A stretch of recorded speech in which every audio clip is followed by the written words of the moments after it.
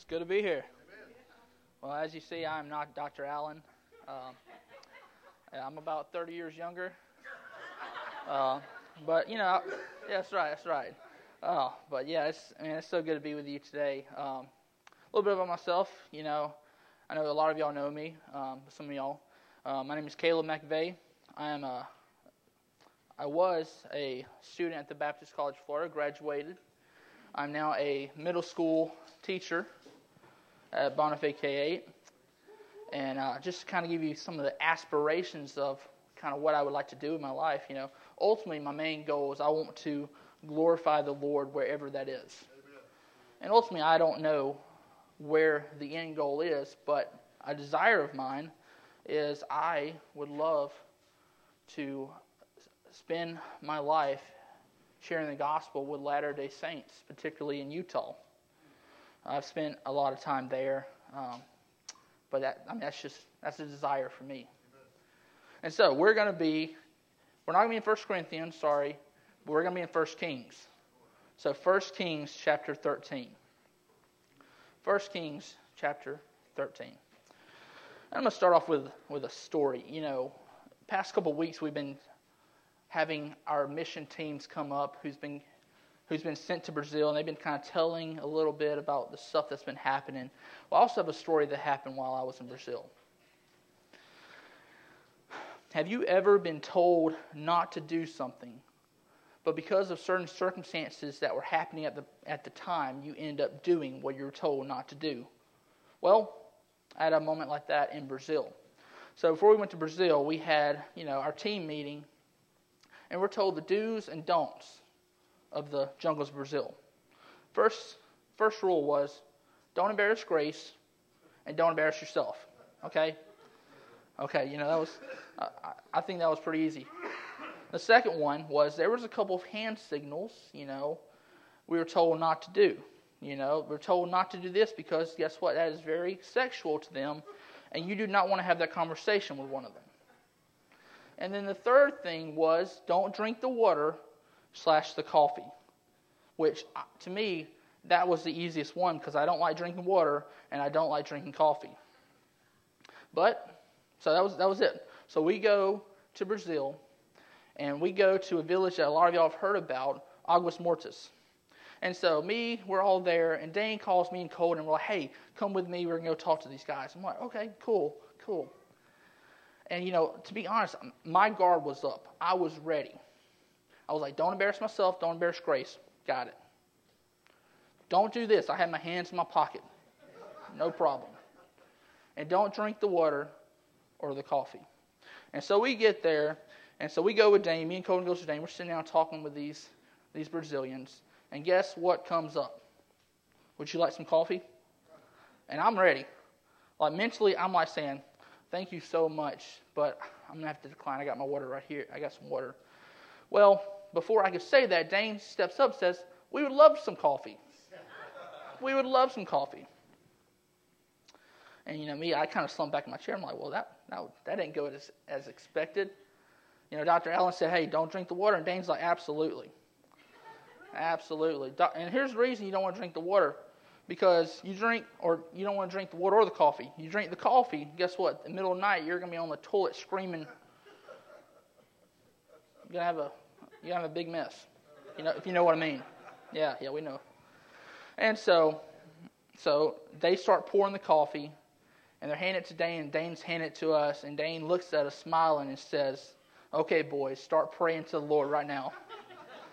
And so, I'm smiling, I'm like, I got my little spoon, and I drink it. And guess what happens that night? Man, I'm on the toilet screaming.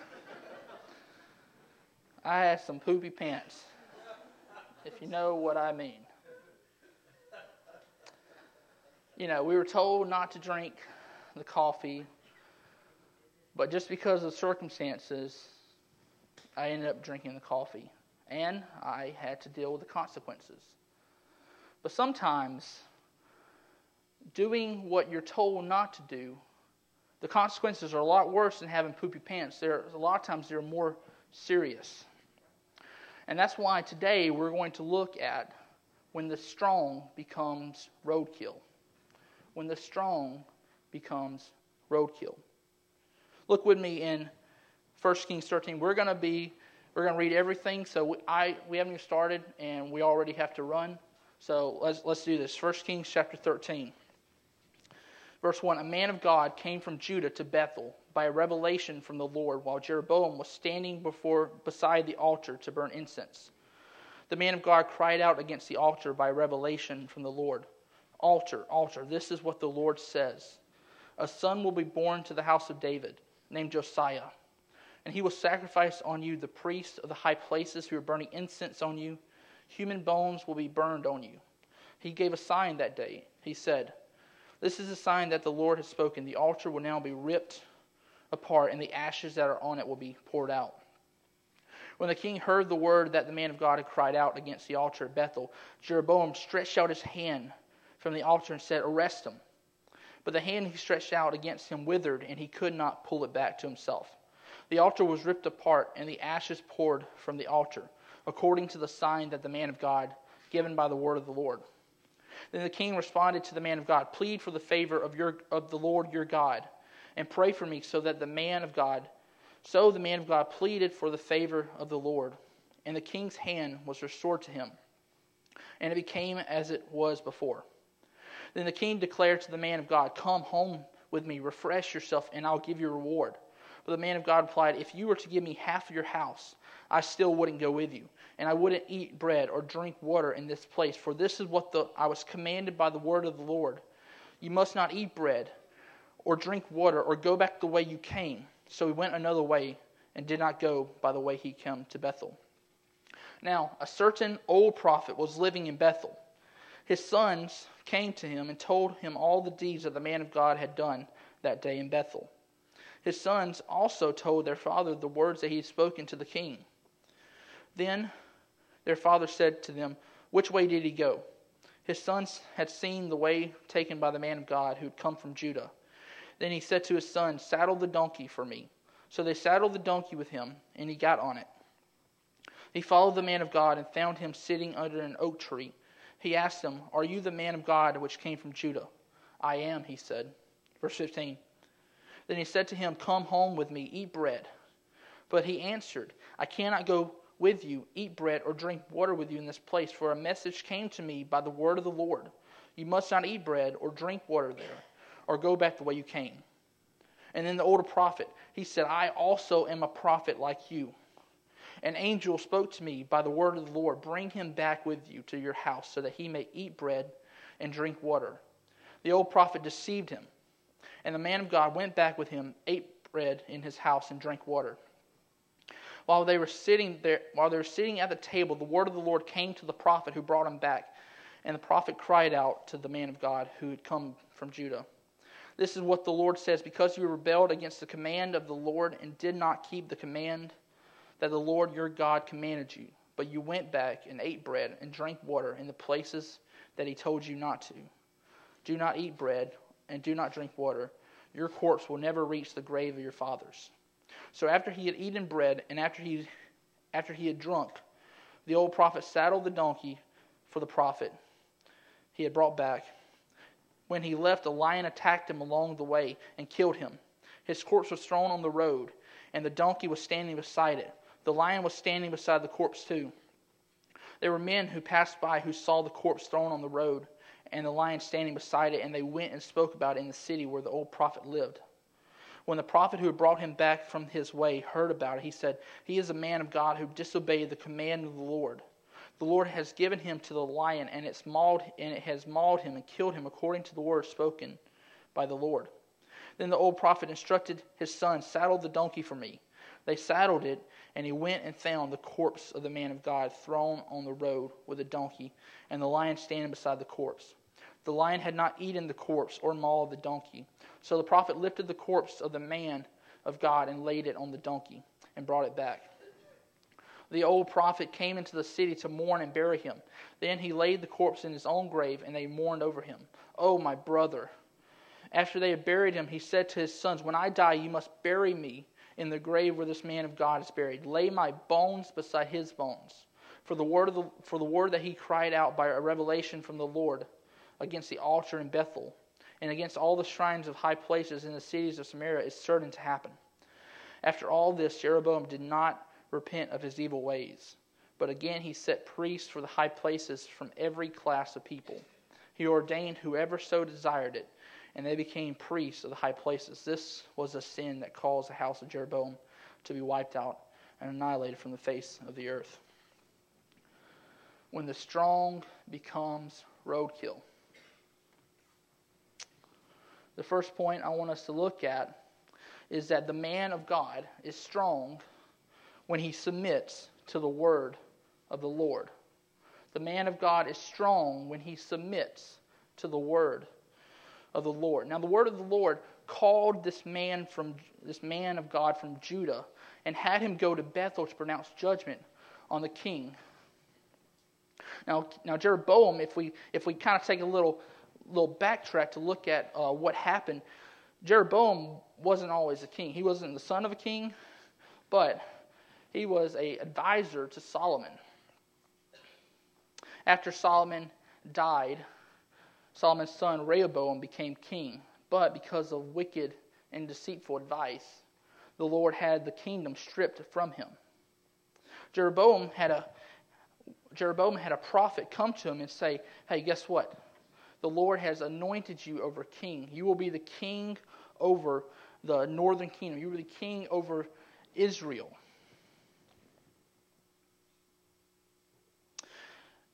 And the thing the Lord told him was, if you would remain faithful to me, if you would remain faithful to my commands, you will have a long dynasty. But what we see is Jeroboam doesn't remain faithful. Jeroboam doesn't remain obedient. And let's be honest, obedience takes effort. Obedience takes effort. And the Lord, and here's the thing, submitting to the Lord is not always a walk in the park, right? You know, we submit to the Lord, it's not always roses and flowers. I mean, sometimes submitting to the Lord is a walk in the desert. Sometimes submitting to the Lord is a harsh and painful thing. You know, we don't know, like we said, we don't know much about this man of Judah. I mean, this passage is very mysterious. We don't know anything about him. But to kind of give you an idea, from Jerusalem to Bethel was about a 10.5-mile journey. So it took effort for this man of God, wherever he was in Judah, to take the trip from there to Bethel. And let's be real, it's going to take effort for us to get to where God is calling us to be. Just like the man of God had to walk from Judah to Bethel, we also are on a journey ourselves. The people of God are strong when they submit to the word of the Lord. The strong, they feast on the word. They delight in the word. And they will travel to the worst conditions imaginable because they know that God is already there. And His word, and here's the thing, not only does He do that, but His word is commanding us to do that. I mean, His word is commanding us to go to these places, to the jungles of Brazil. You know, we have missionaries all over here who understand that God's command is for the nations. So the man of God is strong when he submits to the word of the Lord. And sometimes the means of how we submit is difficult. The first thing is that the man of God, he submits in unfamiliar territory. The man of God submits in unfamiliar territory. Bethel had a long history within Israel. Bethel was a place where Abraham pitched his tent. And this was a place where Abraham called on the name of the Lord. This was a place where Jacob, as he was running from Esau, he had a dream where he saw a staircase to heaven, and Jacob named this place the house of God. And he named it the gate of heaven. This was a significant place for the people of Israel, but what once was familiar to them had now become unfamiliar.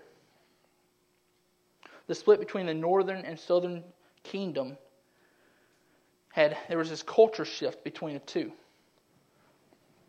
There was this culture shift. The place that was called the house of God had now become the tourist attraction of idol worship in the area. In verse 27, he says, let's go back to chapter 12. Chapter 12, we kind of see Jeroboam's idolatry happening. Because right now, we're kind of stuck. We see all this stuff going on, and we see this man of God going, but why? Well, if you look in chapter 12, Jeroboam makes an altar in Bethel. And here's the reason he makes the altar. In verse 27, he says, if these people go up to sacrifice at the temple of the Lord in Jerusalem, they will again give their allegiance to the Lord. If the people of Israel will go back to Jerusalem to offer sacrifices at the temple that Solomon made, the people will turn back to the Lord. And Jeroboam did not want this, so he made his own altar. The gate of heaven was blocked off by a pagan altar. And here's the thing: we see similar things happen today. You know, we like to pride ourselves on living in the Bible Belt. We're not only do we live in the Bible Belt, but we are the buckle of the Bible Belt, right? Amen. That's right. But if we actually start to look, we see that the Bible Belt that our grandparents saw, and the Bible Belt that a lot of you who are older have saw, is not the Bible Belt of today. It is unfamiliar to us. It is different. It is wicked. So I think if we kind of move past our innocent ignorance of understanding that, we live in the Bible Belt, and understand that this place is different, we see something that we don't want to see. So I have some statistics. I mean, they're pretty rough, but I want y'all to listen to them. These statistics are statistics in Florida, in the Bible Belt. In 2021, there were 80,000 abortions that happened in the buckle of the Bible Belt. And let's be honest, we can assume that there were a lot more. Of the 80,000 abortions, 46,433 were chemical. There was a 6.6% increase in total abortions in Florida. There was an 11.1% increase in total chemical abortions in Florida. And there was a 5.6% increase in the rate of abortions in Florida. 12% of abortions happened to married women, and 75% were unmarried. And so, kind of keeping on with this trend, in 2021 there was 1,290 murders in Florida, in the buckle of the Bible Belt. Now, this next stat is nationwide, but let's be honest. We like to talk about how America was built on Christian values, right? Look at this stat. This stat is, in 2022, 6,000 kids and teens were injured or killed in shootings all across the United States. And we get the point. The Bible Belt that our grandparents saw is not the Bible Belt that we live in today. This place is unfamiliar to us, and it should be. Though our culture is changing, guess what? God's Word has not changed. Amen. Though the Bible Belt has changed, God's Word has not changed. And we live in this world, but we do not submit to it. We submit to the Word of the Lord. We submit to God's inspired, inerrant, and infallible Word. So the man of God is strong when he submits to the Word of the Lord. He submits in unfamiliar territory, and he submits in undesirable circumstances. He submits in undesirable circumstances. Let's be honest, this trip that this man of God has taken isn't a vacation. I mean, think about it. You're called by God to go to this altar where people are celebrating it that it's made. This is where the wicked king is at with all his people, and you are to tell him, "Thus says the word of the Lord." This is an intimidating task, even for God's most faithful. And what makes this even more undesirable is the content of the message. He says, altar, this is what the Lord says, a son will be born to the house of David, and he will sacrifice on you the priest that offers sacrifices there. I mean, not really an uplifting, sermon, right? I mean, it's not really something that you would go out of your way to say. If you think about 20 years before this, the nation of Israel was thriving. Solomon was a man who God blessed, and he fell toward the end of his life. But even then, God said he would not take away the kingdom until after his death. So Israel as a nation was experiencing thriving. They were experiencing success, but they do not see that anymore. And let's be honest, we all are in undesirable circumstances all the time. We are in some pretty crappy situations. Life's hard. And even some of us might be at the point where we think, well, man, life, a couple years ago, life was way better than it is now. A couple years ago, I was living the best life I could possibly live. And now, I don't even know what's going to happen. But does not the Lord care for his children? Does not the Lord care for the birds of the air? Will he not also care for us who are made in his own image? And here's the thing, I would rather be with God when my life is going to hell than be with him when all things are going my way.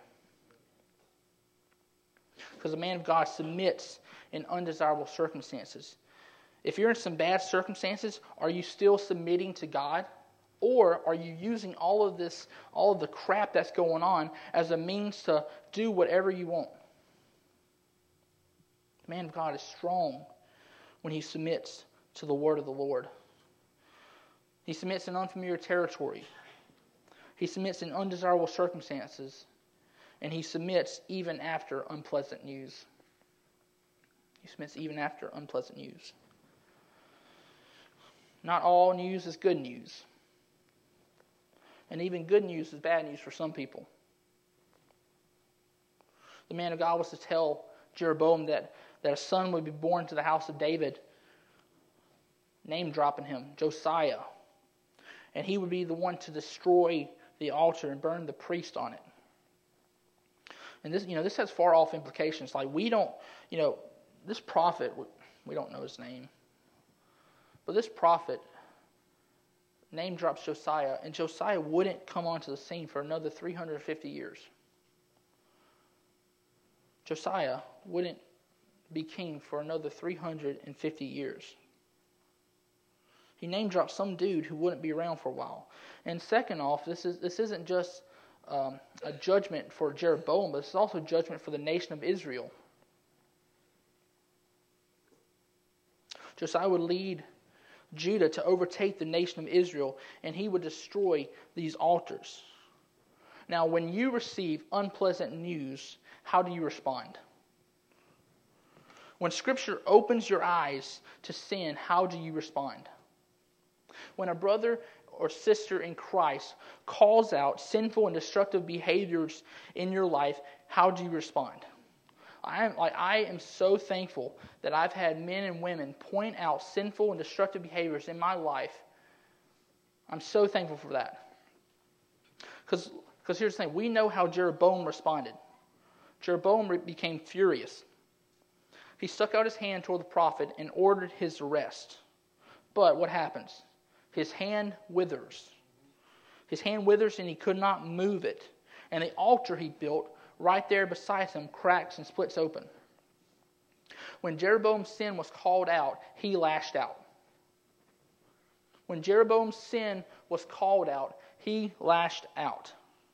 It's a beautiful thing. It's a beautiful thing whenever brothers or sisters in Christ will have the confidence and boldness to look at our lives and say, hey, this right here is not healthy. This right here is not good for you. That's beautiful. But even more beautiful is whenever it's called out and you repent. It's even more beautiful when your sin is pointed out and you fall on your hands to Jesus and say, God, how did I not see this? But Lord, I'm thankful that I do see it now.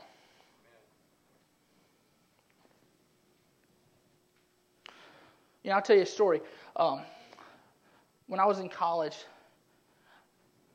me and Colin decided to start meeting up for a little Bible study. Y'all know Colin. Y'all know Colin. But, we decided to start meeting up. And, he said, he committed to it, I committed to it. Well, as a college student, you don't make a lot of money. And so one morning that we were supposed to meet, I had the opportunity to, make a little extra money. So I took it. And as I was in the car about an hour from Graceville, he gets a text like, "Hey, man, where you at?" I'm like, "Oh, well, I'm just going to make a little extra cash. I ain't got a lot of money." And, in true Colin fashion, he says, "That's not right. Because you've committed to this. You've committed to meeting with me." And, here's the thing. I had two options. I could either get very angry really quick, or I could actually see the truth that was behind it. And that was a pretty sucky ride. It was a pretty sucky ride. Because I understood that I broke my commitment. I understood that I let the desire for a little bit more money overtake the commitment that I made. See, when my sin was called out, I could have lashed out. And when our sins are called out, we can either lash out or we can repent. See, and let's be honest, I'm sure y'all can relate with me. It's awesome when that happens, but majority of the time, what happens? We call out the sin of our brothers and sisters because we love them and we want them to understand that the gospel can change them. But we call out their sins in love, and what happens? They get angry. They lash out at us. When the Word of God is preached on Sundays, we have two options. We can either agree with it and conform our lives to it, or we can reject it. But so many times, we have people that we love and we just want to share the gospel. We want to say, "Hey, your life, here's what you need." Like, repent and trust in Jesus. And all they think about is they just get angry. They turn and they burn everything and everyone around them. And here's what happens when we do that. Just like Jeroboam, his hand withered, but what happens to us is it's not our hands that wither, it's our heart that withers away. Our hearts become hardened. We hear unpleasant news and we start to self-destruct. But the man of God, the woman of God, and the people of God do not self-destruct after unpleasant news. They submit even after unpleasant news. See, the man of God is strong when he submits to the word of the Lord. He submits in unfamiliar territory. He submits in undesirable circumstances. He submits even after unpleasant news. The man of God submits. The next thing that the man of God does is the man of God is strong when he stands against cultural normalcy. The man of God is strong when he stands against cultural normalcy. There was a shift that was happening within Israel. Bad kings brought bad things to the people, and they started to worship it. The people of God were falling to idolatry just as they did in Egypt. And let's think about some of the things that are being normalized in our culture. I'm sure we can think of a lot of stuff. Homosexuality is being normalized.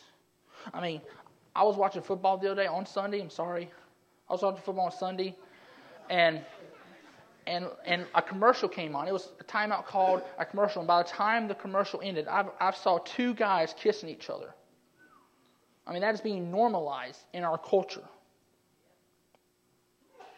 Not only homosexuality, but think about the transgender movement. You got men and women going against their genetic makeup because it makes them feel better about themselves. And not only are they going against their genetic makeup, but you got men going around in just makeup in general. And then these same people are going to schools where our students are, where our kids are, and reading books to them. Yes.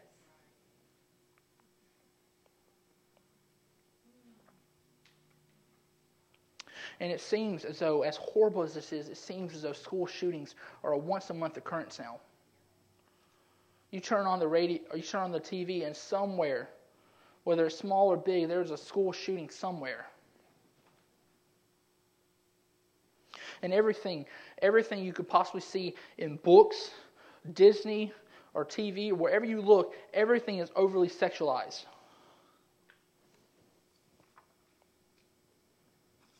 And suicide, opioid addictions, divorce, and cohabitating with significant others is what is seen as the new normal.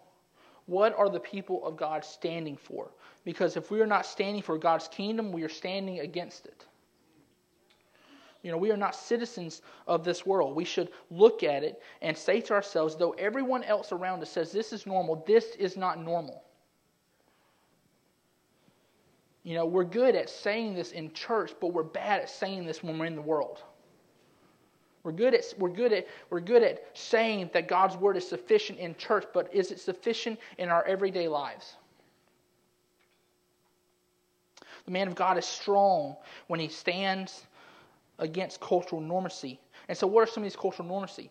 Well, these next two, I'm going to kind of group them together. So he stands against wicked trends, and he stands against shameful altars. Put those two together. In chapter 12, going back to chapter 12, in 28 through 33, he says, so the king Jeroboam sought advice. Then he made 2 golden calves, and he said to the people going to Jerusalem, going to Jerusalem is too difficult for you. Israel, here is your God who brought you out of the land of Egypt. He set up one in Bethel and put the other in Dan. This led the people to sin. The people walked in procession before one of the calves all the way to Dan. Jeroboam also built shrines on the high places and set up priests from every class of people who were not Levites. Jeroboam made a festival in the 8th month on the 15th day of the month, like the festival in Judah. He offered sacrifices on the altar.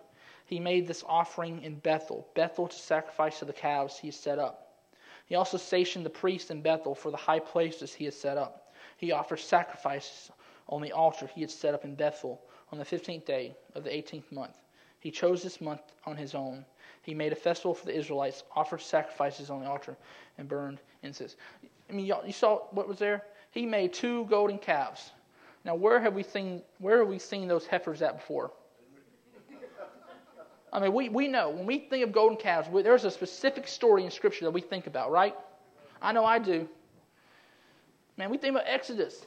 We think about Moses coming off Mount Sinai, and he just had an experience with Yahweh. He has the tablets. He's like, Lord, your people are ready. And he comes down the mountain, and they're dancing around a baby cow. He's dancing around a little heifer. See, sin never really changes, does it? Sin never really changes. We see different trends happen. We see a lot of altars around us. And, there might be particular sins that we haven't seen in a long while, but guess what? Be on your guard. They will return. They will pop its head. And if you remember, a cow signified power. It signified strength. But a calf was something that could be manipulated. It was something that could be controlled. So these people were worshiping a God that could be manipulated and controlled and carried around. And not only was a sin that he made 2 little cows, but he also set up altars throughout the land. He made there was 2 major ones, Dan and Bethel. Bethel's where we are right now. And then he also took the high priest. He took people who weren't of the tribe of Levi, made them priests, and allowed them to offer sacrifices on this counterfeit altar. See, Satan changes the packaging of deception, but he doesn't change the deception itself. We like to think back. As Americans, we like to think back to these historical accounts in Israel, and we're like, man, they worship a cow. Come on, I'm way more evolved than that. I wouldn't worship a cow. I prefer a pigskin. a pigskin. And for those who don't know, that's football. Mainly my wife. She read this last night. She's like, "What is a pigskin?" I'm like, "It's football." But but we can take anything and put it in place. Like, oh, I'm not going to worship a cow. I'm way more evolved than that. I'm going to worship my boyfriend, girlfriend, my husband, wife. I mean, you can put so many things. If you think about it, we're not really evolved that much from them. Our hearts, our culture is an altar-producing factory. And to be even more personal, our hearts are altar or idol-making factories. Anything can and will be used against you for the conquering of your soul. But the man of God stands his ground. When the trend of "I don't feel like going to church" happens, or the altar of personal happiness demands a sacrifice for today, the man of God does not submit to it, but the man of God stands against it. Amen. So the man of God is strong when he stands against cultural normalcy. He stands against wicked trends. He stands against shameful altars, and he stands against deceitful invitations. After the altercation, the king orders the arrest of the man of God. He points out his finger and says, "Hey, that guy right there, arrest him." What happens? His hand shrivels up. Now, the whole point of the king pointing his hand was it was a symbol of power. The king points, it happens. But guess what? God is way more powerful than some earthly king. Jeroboam pointed his hand, but it shriveled up. Shriveled up. And so Jeroboam says, okay, since I can't beat you, intercede with the Lord your God. Intercede with the Lord your God and pray that my hand might be restored. You hear that? You hear right there? Intercede with the Lord your God. Jeroboam's not saying intercede with the Lord our God. Intercede with the Lord your God. Long story short, the king's hand is restored to him. And the king kind of gets this idea, well, if I can't arrest him, maybe I can get him to join me. So he offers him the opportunity to come, eat, and drink with him. But the man of God does not fall to this deceitful invitation. The man of God in verse 8 says, if you were to give me half of your kingdom, I wouldn't do it. I'm not going to eat, I'm not going to drink, and I'm not going to take a reward from you. Because here's why. If the man of God would have chosen to accept the invitation, what it means is that the man of God is associating himself with this pagan king. But the man of God was smarter than that. The man of God had his guard up. He was not going to accept the invitation of this evil king and ultimately condemn himself along with all of the heretics.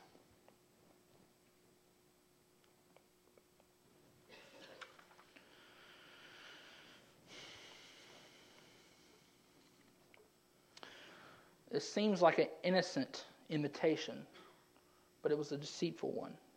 We receive invitations like this all the time. Every day we receive invitations like this. And if you don't have your guard up, you will fall to the deception every single time. The man of God had his guard up against the enemy. And so here's the thing, the man of God is strong when he stands against cultural normalcy. He stands against wicked trends. He stands against shameful altars. He stands against deceitful invitations. And lastly, he stands on future promises. In verse 2, the man of God says, altar, altar, this is what the Lord says. Behold, a son shall be born to the house of God, the house of David, Josiah by name. And on you he shall sacrifice the priests of the high places who burn incense on you. See, what the man of God is doing is he is standing on this future promise. The king says, hey, here's this invitation. Why don't you come and why don't you eat with me? Associate yourselves with me. But what the man of God does is he says, no, there's a future king who's going to come and he's going to destroy this place. He's going to wipe you out. He's going to destroy the altars that you worship, that you sacrifice on. He's going to destroy the priests who worship you. He's going to destroy you. This altar that you built is only temporary. Your kingship that you have is only temporary. And there will be another one who comes who will execute judgment. The man of God is strong when he stands against cultural normalcy. He stands against wicked trends, and he stands against shameful altars. He stands against deceitful imitations, and he stands on future promises. If we were to kind of cut this off right here, we would walk away thinking, man, this man of God has it. This man of God is walking the walk. This is a perfect picture of obedience. Standing for the evil king, getting offered all this money, this reward, he rejects it. But so many times our spiritual victories are tarnished by subtle disobedience. So many times our spiritual victories are tarnished by subtle disobedience. We fail even after we have seen and tasted the goodness of the Lord. And it's heartbreaking that we have men and women who started out so strong in the faith. Men and women who, to our eyes, looked like they were advancing the kingdom of God. But what ultimately happened is they let little sins that they've hidden away from the public cripple them and destroy them. See, the man of God is strong when he submits to the word of the Lord, and he is strong when he stands against cultural normacy. But we have more believers that live their life as roadkill in the kingdom than living it as strong. And here's the thing about roadkill. First off, I'm sure everyone in here this week has seen something dead on the road. Amen. It's 3 of them. A lot. And here's some things about roadkill. First off, it ain't moving, mainly because it's dead, It's dead. It's just a pile of decomposing flesh on the side of our road. It's not moving. It's immobilized. Do you want to be roadkill? Do you want to be immobilized? And here's another thing about roadkill. Most roadkill, guess what? Guess what's splattered everywhere? Their guts, right? Everything that's inside them is out there for everyone to see. And that's the thing. If we live our lives as roadkill, eventually everything that is hidden within us is going to be public display. Logically, we don't want to be roadkill. Logically, we want to be strong. But practically and spiritually, many believers are walking around as dead roadkill. But the man of God is strong when he submits to the word of the Lord. And he is strong when he stands against cultural normacy. But he is roadkill when he is seduced by familiar comforts. As the man of God was leaving, an old prophet, we don't know who this old prophet is. I'm telling you, this is mysterious. Like, who's the man of God? Who's the old prophet? We don't know. But this old prophet heard. And so he hurried and saddled his donkeys, and he went out to try to find the man of God. And let's be honest, this man of God was probably weary. He's probably, we don't know how long he hasn't eaten. He's probably thirsty. And let's be honest, if you've ever had a spiritual encounter with the enemy, guess what? You are exhausted. If you ever taught anywhere, by the time you're done, you are exhausted. So this man was physically and spiritually exhausted. And this prophet comes up to him and says, hey, why don't you come back home with me? Let me get you some food. Let me give you some water. Let's just have a good time. I know you're tired. But this was an act of seduction. The Lord said to the man of God, don't eat or drink or go back the way you came. So far, he has successfully not went back the way he came. He successfully rejected the evil king's offer.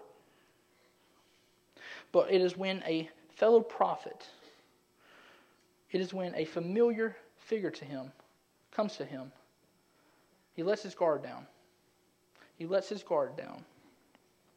And to be honest, most of the time we are not seduced by something far-fetched out there. We're not seduced by something weird. We're usually seduced by things that look very familiar to us. They're just a little bit different. Just a little bit different. We like to let our guard down when we're safe, right? I do. When I get home, I'm watching football. There's not a lot of stuff going on in this empty head right here when there's football on. When we're safe, we let our guard down. But guess what? The man of God was not safe. So the man of God is roadkill when he's seduced by familiar comforts. What are some of these familiar comforts? Well, the first thing was he is seduced by a familiar identity. He's seduced by a familiar identity. This was an older prophet of Yahweh. This was a man who once walked in the way of the Lord. This was a comfortable person for the younger man. But there should have been some red flags. There should be some red flags. When we read this, there should be some red flags. First off, why is this old prophet of Yahweh living in Bethel? Why is this old prophet, this man who once walked with Yahweh, living in the very place where this evil altar is, where these pagan worships are going on, where these sacrifices are going on, where all these people are going around casting their body to all these foreign gods? Why is a man of God there? That should be the first red flag we think about. And why does God have to send a man from Judah to Bethel when there is a perfectly good prophet already there? The second thing is in verse 16, after the older prophet asked him to get some food, the man of God says, I can't turn back and go with you. See, the man of God was trying to convince this man, the old prophet was trying to convince this man of God to go back the way he came, to go back to the paganism that was in Bethel. He should have said no. He had the word of the Lord. He should have said no. To go back to where the golden calves were, to go back where this king was, he should have said no. See, the man of God was not seduced by some unfamiliar, silver-tongued weirdo, but he was seduced by the actions of a man he trusted.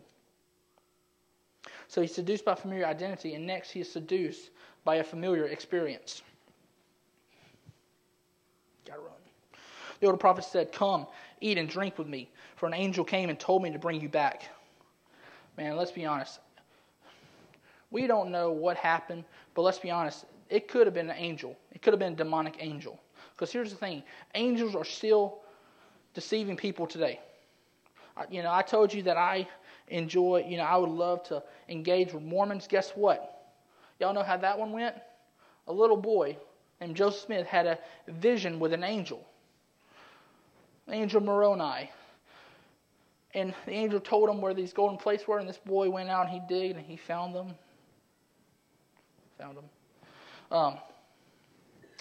And guess what? Because of this angelic deception, did you know that Mormonism is the biggest made in America religion that we have today? Homegrown in the USA, baby. Mormonism. And not only that, think about a world religion. You know the fastest growing world religion in the world is Islam. You know how that one got started? Muhammad was in a cave one day, and the angel Gabriel came to him and said, hey, let me tell you about the scriptures. Islam, fastest growing religion in the world. See, angels are still deceiving people today.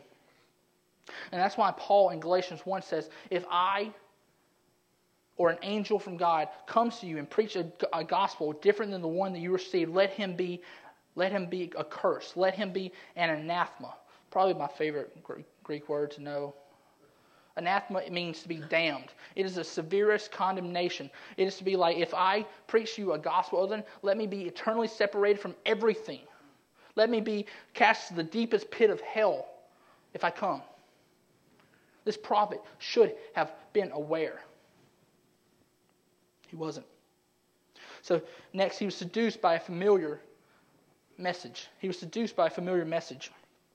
Not only was he seduced by familiar identity and a familiar experience, but the old prophet said, I'm a prophet just like you, and an angel of the Lord came to me by the word of the Lord. You hear that? By the word of the Lord. This guy is saying that the word of the Lord came to me, and I know he said you do one thing, but this is what you really got to do. That's why I had Miss Amy read Deuteronomy 13:1-5. If a prophet among you will do signs and wonders, and if these wonders take place, but they say, follow after other gods, do not listen to them. This prophet should not have listened to this old man. See, this is what happens when you put your guard down. The man of God had stood before Jeroboam. He stood before Jeroboam and wouldn't accept the offer, but when his guard should have been up, it wasn't. He fails.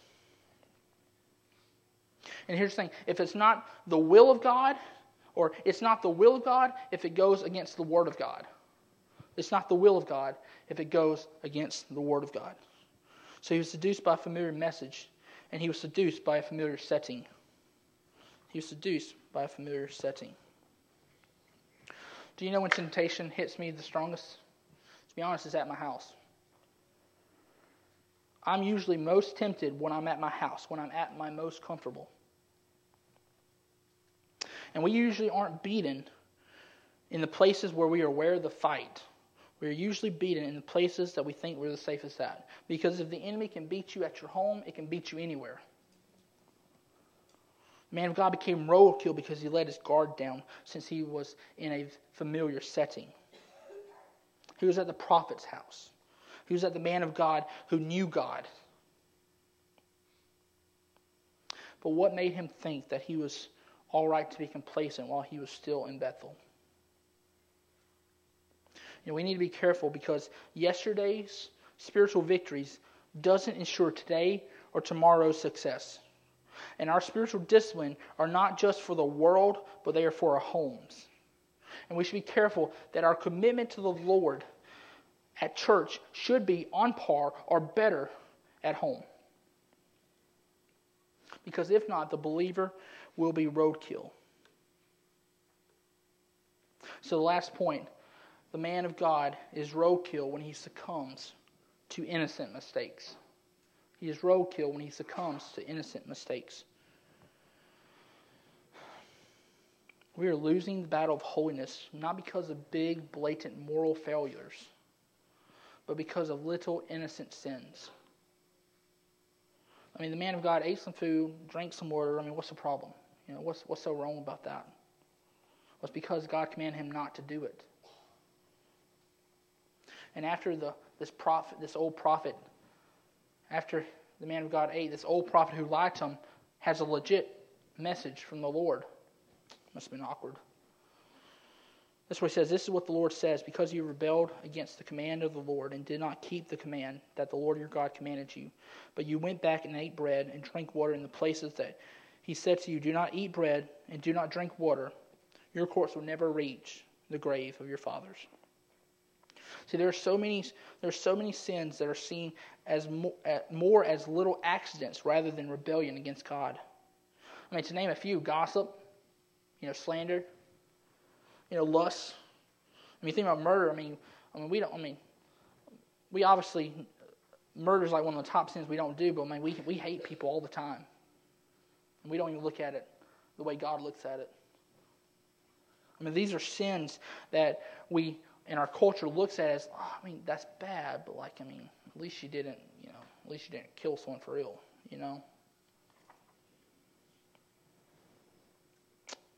But little sins, little mistakes will leave us roadkill every single time. And it's because he lets physical desires overtake spiritual commands. He lets physical desires overtake spiritual commands. We talked about it. The man of God was hungry. He was thirsty. He was tired. But we have to discipline our physical body so that it doesn't control us, but we control it. See, the man of God gave up his integrity for a warm meal and some cold water. Our world cares about personal happiness. We go around saying, who cares what the Bible says as long as I'm happy? You can't say anything to me because I'm happy and God wants me to be happy, right? That's what our world thinks. But there's this saying that I heard a long time ago. This man told me, he's like, Caleb, there are two types of pain in this life. There's the pain of discipline and there's the pain of regret. Now here's the difference between the two. The pain of discipline is over after the mission is accomplished. Why? Because you're so overjoyed with the success that you no longer feel the pain that it took to get there. But the pain and regret, that lingers. The pain and regret stays in the back of your mind saying you're a failure. And though so many of us, And the thing is, so many of us would rather live with the pain of regret than the pain of discipline. Because let's be honest, regret is a lot easier. Having regret is easier than discipline yourselves.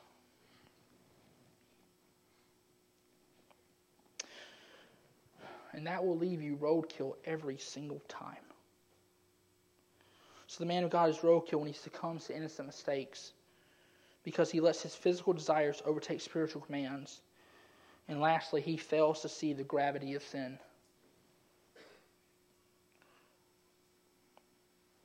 He fails to see the gravity of sin.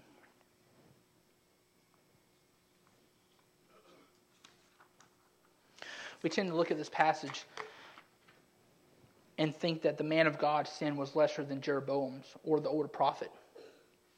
I mean, shoot, Jeroboam was the king who led his people to worship idols. I mean, that's pretty bad, right? I mean, let's be honest. We like to think that the old prophet who claimed to be a representative of Yahweh has now led this faithful man of God to sin. I mean, that's pretty bad too. But it's the sin of the man of God that ends in death. And because of this sin, he is no longer seen as the hero of the story. Let me ask you, who's the hero of the story then? Who do you think the hero of the story is? It's the lion. The lion is the hero of the story. Why? Well, think with me. God commanded Jeroboam to walk faithfully according to his commands so that he might have a long rule. Failed.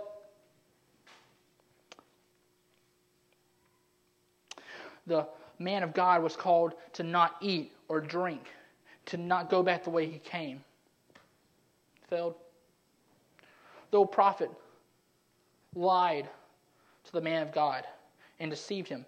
And he became complacent in his old age because he thought it was maybe a smart idea to live in Bethel.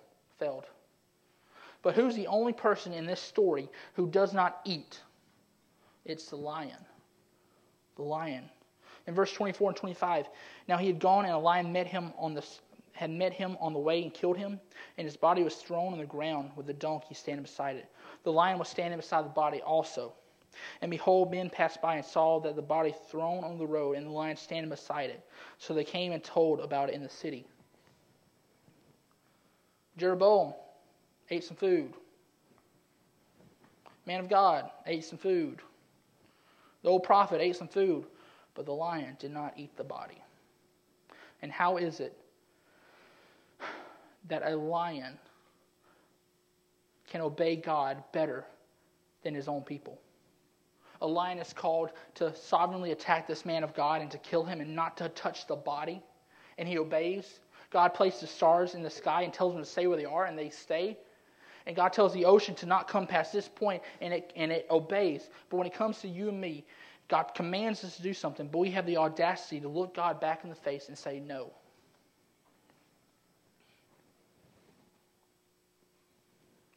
The man of God is roadkill when he succumbs to innocent mistakes.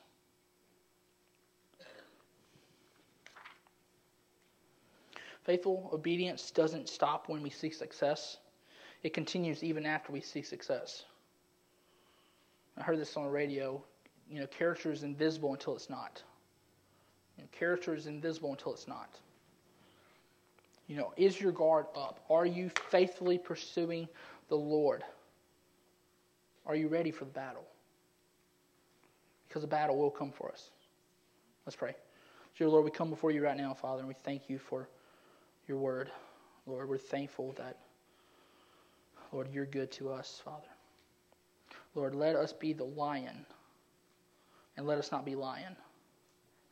Lord, let us understand that in this story there was a prophet who lied and there was a prophet who died. And Father, let us not be like that. Father, we want to be obedient to your word. We pray this in your name. Amen.